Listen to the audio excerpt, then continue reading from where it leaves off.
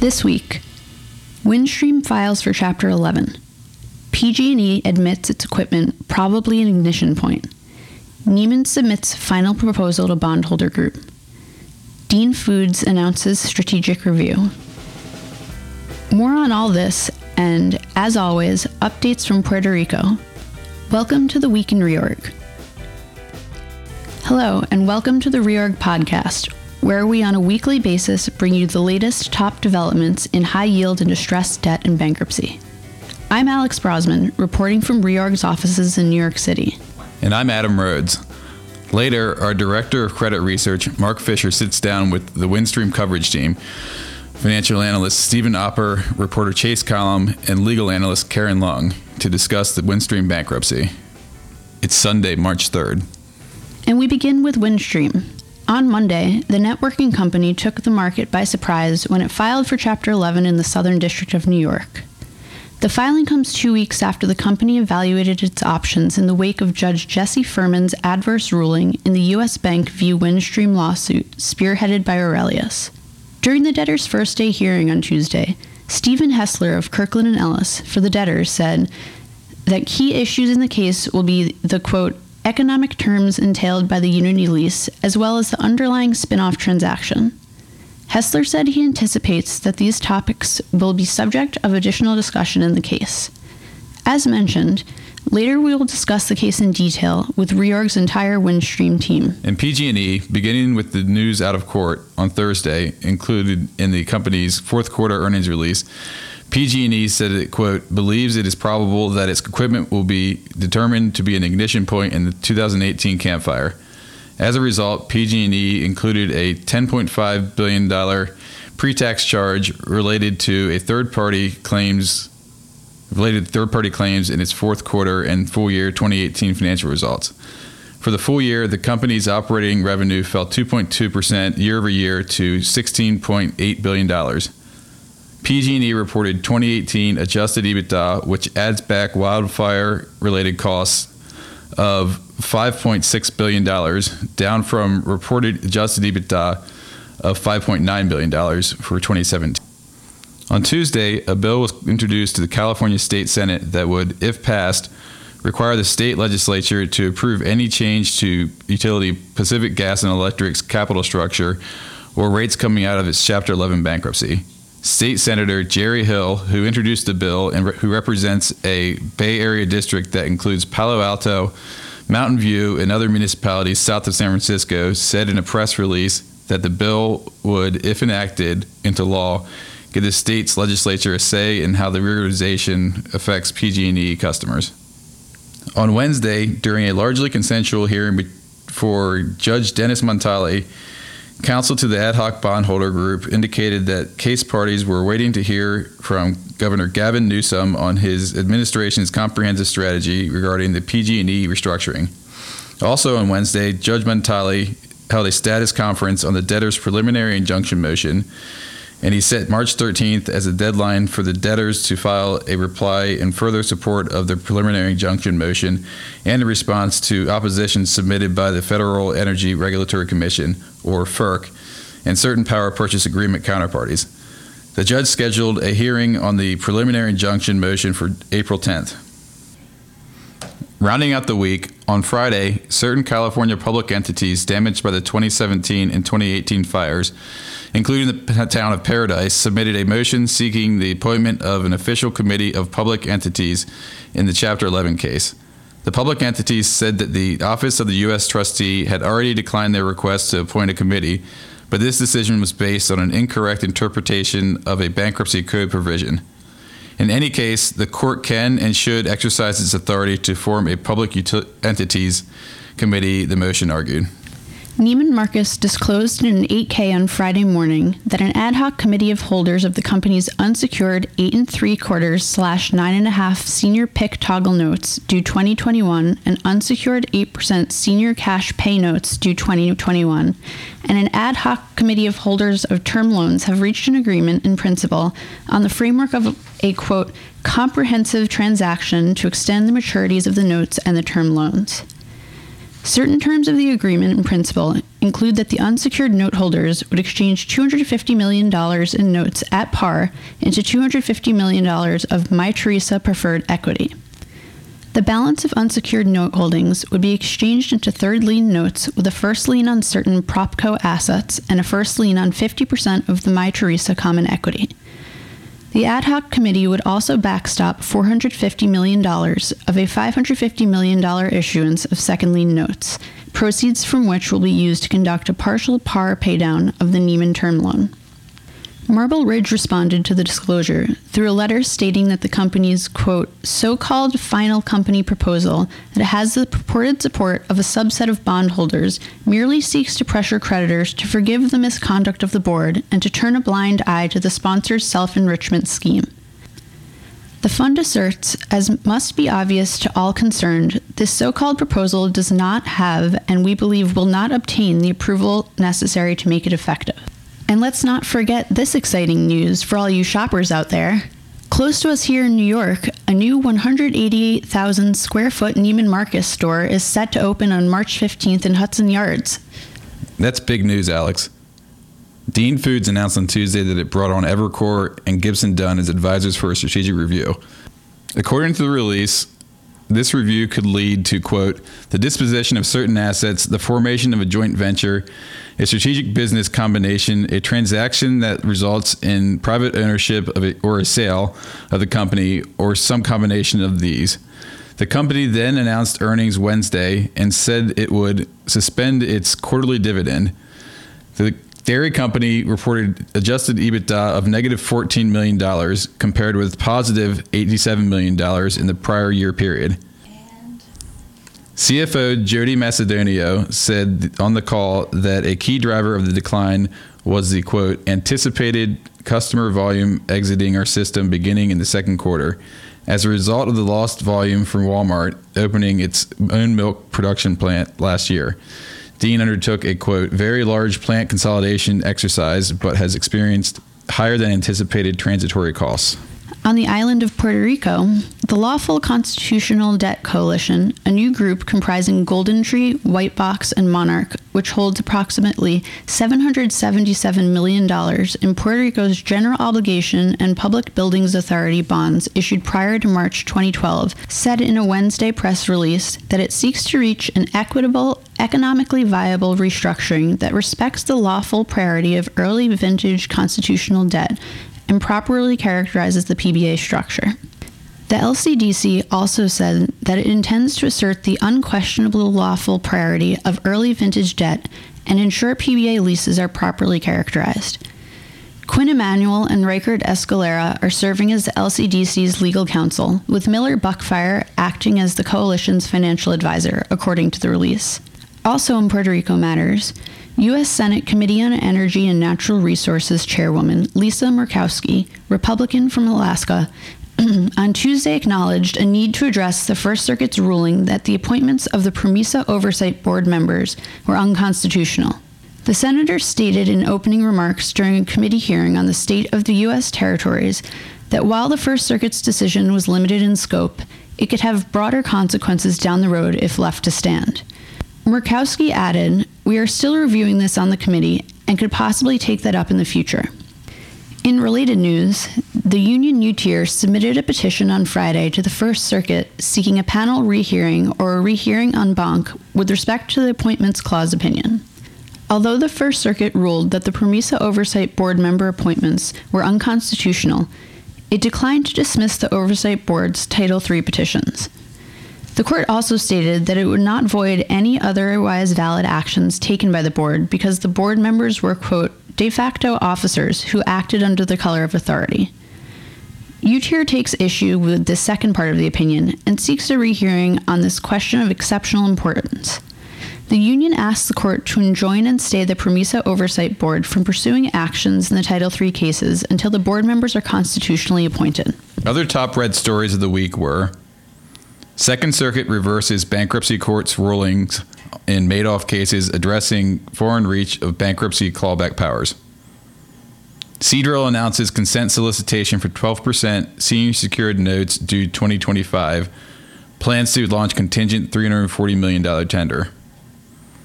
Community Health Systems announces offering of $1.58 billion of senior secured notes due 2026.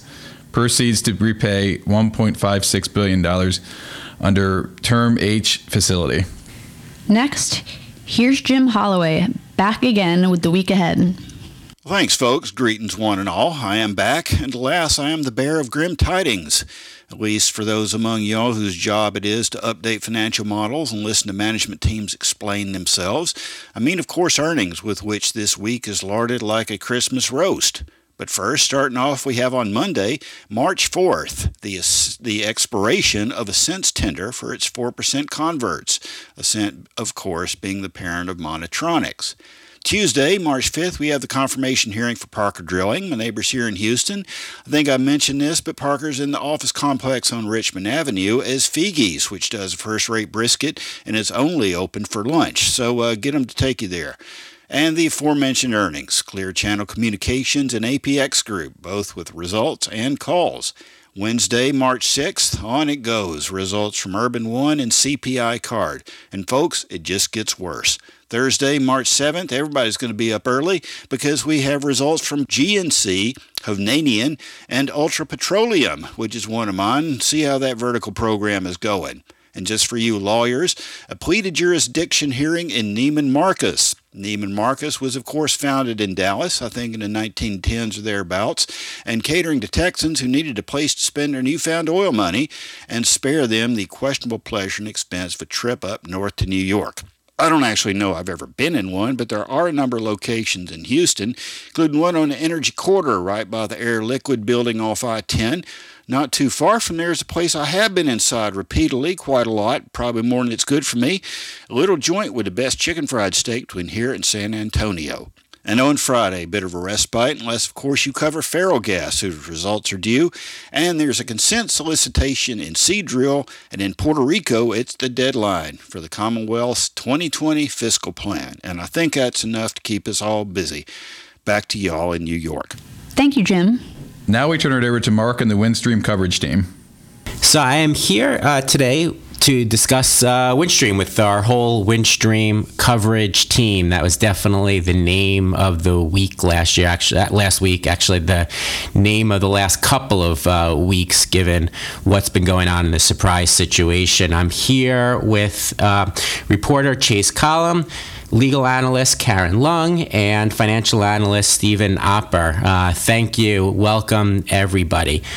So very briefly on where we got here, 2015, Windstream spun off the division into what's now Unity. 2017, that spinoff was challenged by Aurelius as a prohibited sale and leaseback transaction under their indentures. And then fast forward another couple of years, on February 15th, Judge Furman ruled in favor of Aurelius and said that the transaction was in fact as an event of default, and that caused cross acceleration with all the entire company's capital structure. That was clearly a surprise. Certainly, it seemed like a market surprise and got everybody scrambling, which made it a very topical name. So, Chase, if we could just jump right into it with that quick background. After that ruling, why don't you tell us what happened over the next week and a half or so? Sure, yeah. I mean, so right off the bat on the evening of the 15th, once the company had time to digest the opinion, Windstream CEO Tony Thomas released a statement, saying that he was disappointed and frankly surprised by the ruling, and that the company was planning to take immediate steps, that they would pursue all available options, including post-trial motions and an appeal. So early the next week, the company received a proposal for up to $1.5 billion of out-of-court bridge financing. And that would have given the company some runway, but it came along with some conditions that management didn't think it was possible to satisfy. The bridge financing would have required the majority of first lien term loan lenders to waive defaults and either pay the Aurelius judgment, fund a bond in connection with an appeal, or redeem and repay all of the 6 3/8 notes and refinance the first lien revolver. It would have required the majority of non-6 3/8 note holders to waive cross-acceleration events of default. And interestingly, Thomas said in his declaration that any funding provided by Unity, the structure and terms of which remained undetermined, potentially would have required additional consents under Windstream's credit agreement and other debt instruments. So that was really interesting to hear that Unity was a part of all that. But once it became clear that the proposal wasn't feasible for management, given the necessity of the consents that would have been difficult to obtain at best, and that other key stakeholders were unsupportive of the financing, Windstream management then turned its full attention about midweek from their telling of it towards securing a DIP financing package and preparing to file for Chapter 11 protections. Great. Thank you for that overview, Chase. So that's Windstream and what they tried to do. Why don't you tell us a little about the stakeholders involved throughout the company's capital structure and elsewhere? Sure. Likewise, just like with everyone else, as soon as this decision hit on Friday afternoon, it sent everyone scurrying and looking to advisors. I think so. The first, even before the weekend was over, the second lien lenders were lining up behind Milbank, and later in the week, the group retained Houlihan as a financial advisor. Meanwhile, Paul Weiss gathered a large group of first lien lenders, and by the end of the week, that group had retained Evercore as financial advisor. Also, the holders of the small but unique series of Windstream of the Midwest notes retained Sherman and Sterling as legal counsel, and Wilkie Farr was hosting calls with unsecured note holders. So pretty much everybody in the capital structure was organizing pretty immediately, even before it became apparent that Windstream was going to be turning towards a dip. Great, thank you. Now let's turn over to Stephen. What surprises me here, and I think might have surprised a lot of people too, is how quickly things. I guess what the need was of the company in terms of liquidity, and how fast this the company was forced into bankruptcy. It's a large company. Thought they did have some cash, some liquidity. So why don't you tell us about that liquidity situation and what happened over that same week and a half period? Sure. Yeah, and Windstream has typically operated with a relatively low cash balance. The company received some proceeds, a couple $100 million actually, towards the end of a year when they sold off some non-core assets. And those proceeds were actually used to pay down the company's revolver. So the company heading in, or prior to this ruling, thought they had around $450 million of capacity in the revolving credit facility. Now, once the ruling happened, they basically lost access to that revolving credit facility. And so they were limited to liquidity was limited to cash on hand. And according to the company's cash management order, they had approximately $6 million of cash on hand as of the petition date. And so you could see that rapidly the company lost access to the liquidity, and that near-term liquidity shortfall essentially required the company to use the bankruptcy process to obtain funds for their day-to-day operations. Interesting, and we saw what they needed because they entered bankruptcy with a $1 billion dip, a new money dip from Citi, a new money dip proposal. So certainly liquidity is a pretty big issue here. So now let's talk about some of the big issues of the case. Karen, if you could, one thing that we touched on was the relationship with Unity. Chase had mentioned, talked about the master lease. What Talk to us about this master lease, how this might play out in bankruptcy. Sure. I think the starting point for thinking about that would be to just look at the master lease as an executory contract. That's a contract with performance remaining on both sides, and kind of the tools in the toolbox of the bankruptcy code that are available to the debtors in how to treat that lease. So, the two main options for the Windstream debtors are assumption of the lease, meaning continued performance, cure of any defaults, and providing Unity with assurance that they'll continue to perform in the future. The second option would be rejection of the lease. That would result in a breach of the lease and Unity holding an unsecured and non-priority damages claim, a rejection damages claim against the debtor's estates. Of course, in reality, the choices aren't that binary. The debtors are required to assume or reject a contract in whole, but in practice that doesn't mean that contract counterparties can't negotiate, agree on amended terms, and then have the debtors assume that amended agreement. And maybe we can talk a little bit about what the representatives of Windstream have said about that. Exactly, and please do. And I want to put it into the context of, is this something that they're going to pursue? So, Karen, if you could, first, what are some of the quotes that they said? I understand that Windstream's counsel made a couple of comments at the first day hearing about this lease. Yes, that's right. So, debtors' counsel from Kirkland and Ellis emphasized to the court and told Judge Robert Drain that Unity is a very important relationship to the company, and he actually highlighted two aspects of the relationship that he said would be subject to additional discussion before the court. One issue, he said, is the economic terms of the master lease. Those were his words, the economic terms. And the second, he said, is the underlying transaction itself that was the subject of the litigation. He didn't really expand on that, but we have to think he means the Aurelius litigation.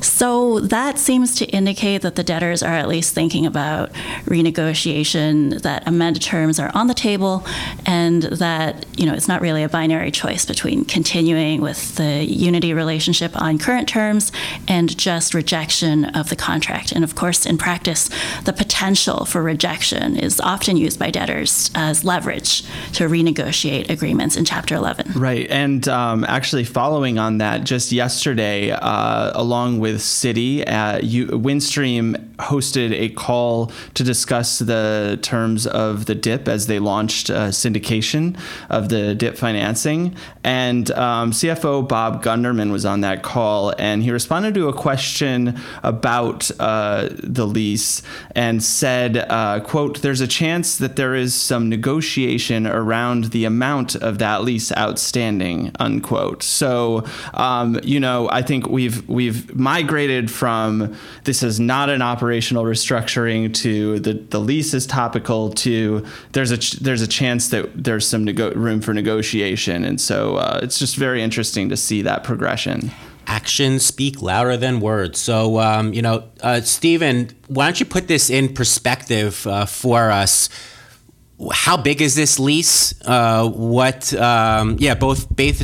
both from the perspective of Windstream and Unity. How important it is. Is it for Windstream as a viable company to want to renegotiate this lease? And then Unity, what sort of a threat is this if that lease is renegotiated? Yeah, well, I think it's obviously the companies are very intertwined.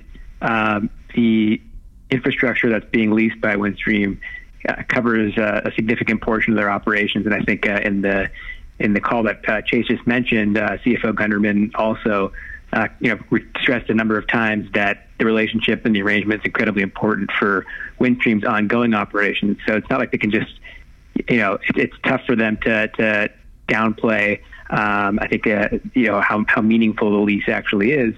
At the same time, it is a huge financial burden on the company. It's roughly $650 million a year with escalators in place. And now that money that's being spent by Windstream to lease those assets is a very high margin, obviously, for Uniti. So it provides a considerable source of cash for Uniti's ongoing operations. Uniti's acquired a number of assets recently in their infrastructure investments. They've also paid out a very high dividend to their investor base, and they have their own debt that they need to service. So the cash flow from that lease payment is very meaningful for both companies. The companies have also talked about ways they can monetize the assets. In, for example, Windstream has an exclusive lease right now, but potentially there are ways to maybe take some of that exclusivity away and monetize the lease for both parties. We'll have to see if that happens as well. But either way, the lease is very important. As far as Uniti is concerned in renegotiating, I guess there are really two questions. One is if an event of default, what would lead to an event of default under the credit agreement, under the Uniti's credit agreement, and also what are permissible amendments to the master lease that would not lead to an event of default. Although a Windstream's filing triggers an event of default under the master lease itself, in order to trigger an event of default related to the master lease under Uniti's credit agreement, Uniti would have to terminate the master lease itself. And Reorg is not aware of Uniti providing notice that it intends to terminate that master lease. For the master lease to cause an event of default under the credit agreement, there must be an event of default under the master lease, and Uniti must proactively declare the master lease terminated as a result of the event of default, and Uniti must not have entered into a replacement lease within 90 days following its declaration that the master lease has been terminated. So there are a couple of things that need to happen for it to be an event of default under Uniti's credit agreement. Now, Uniti's credit agreement permits modifications to the master lease's payments subject to a pro forma compliance with the 5 times secured leverage test. So there is some room for Uniti currently to reduce those payments. And I guess we'll have to see how this plays out. Great, thank you. And that definitely frames part of the discussion here. So it will be really interesting to see how this plays out.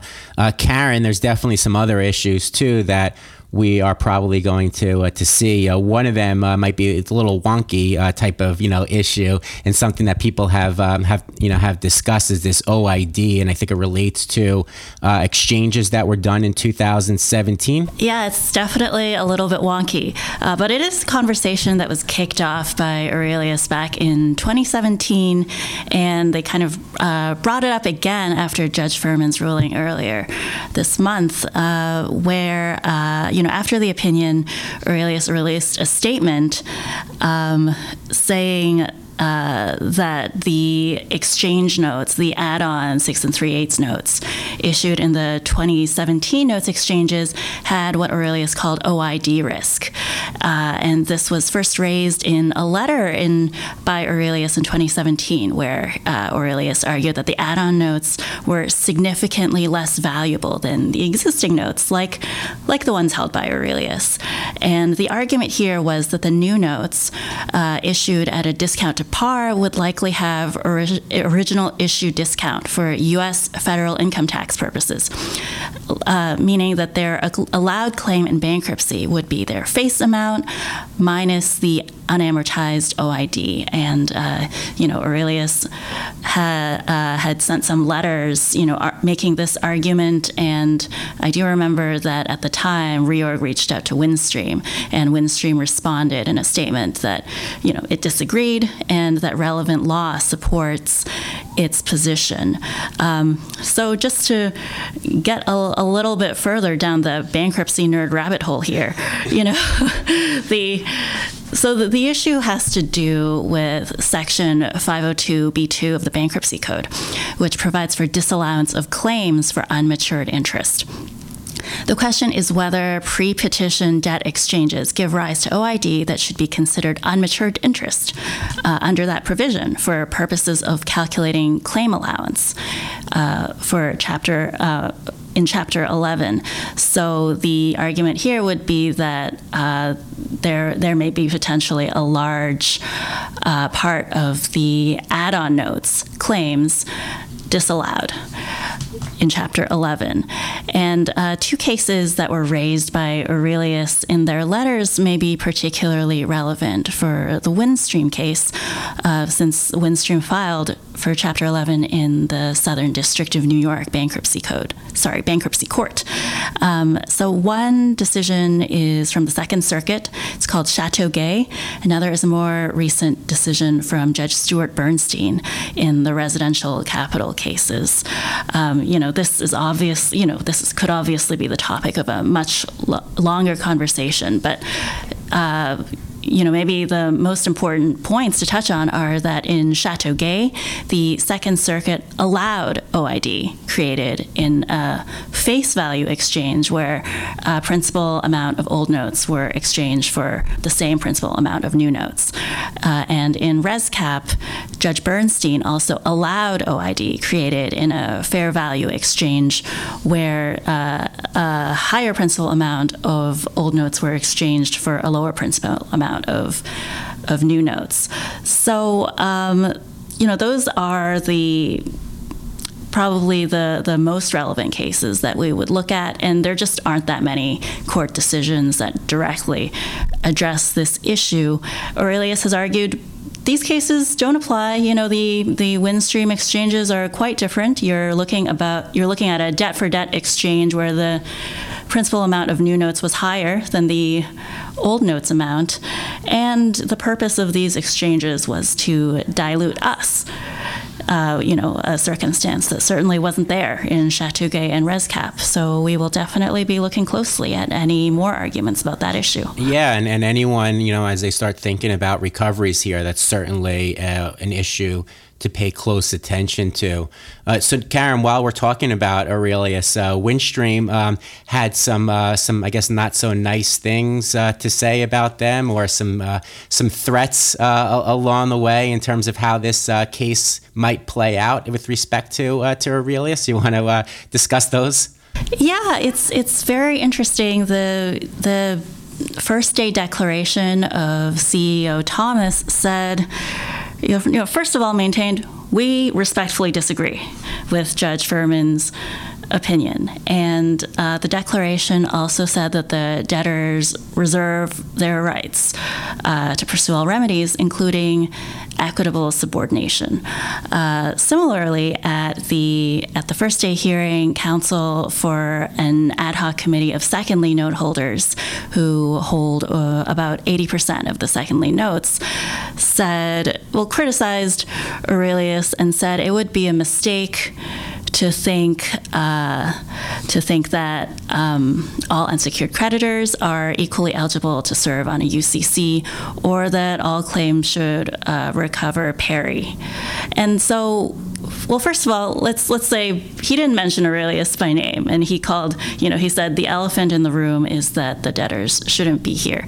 But that seems to, both in the Thomas declaration and in the statement by the counsel for the second lien lender group, that seemed to be a suggestion. We're extrapolating a little bit, but that seemed to be a suggestion that maybe Aurelius should recover behind other holders of 6 3/8 notes based on some equitable doctrine. So, he said this is a case of manufactured default, and a CDS play. And, I'm sure the likely response from Aurelius would be, we enforced our rights under the indenture and we won.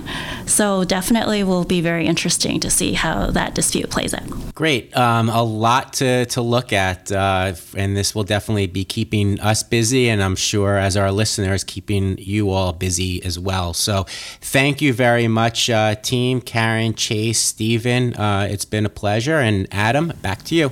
Thank you for listening, and that's another week. As always, you can find all Reorg podcasts at our site's media page, iTunes, and SoundCloud. This has been The Week in Reorg. I'm Adam Rhodes.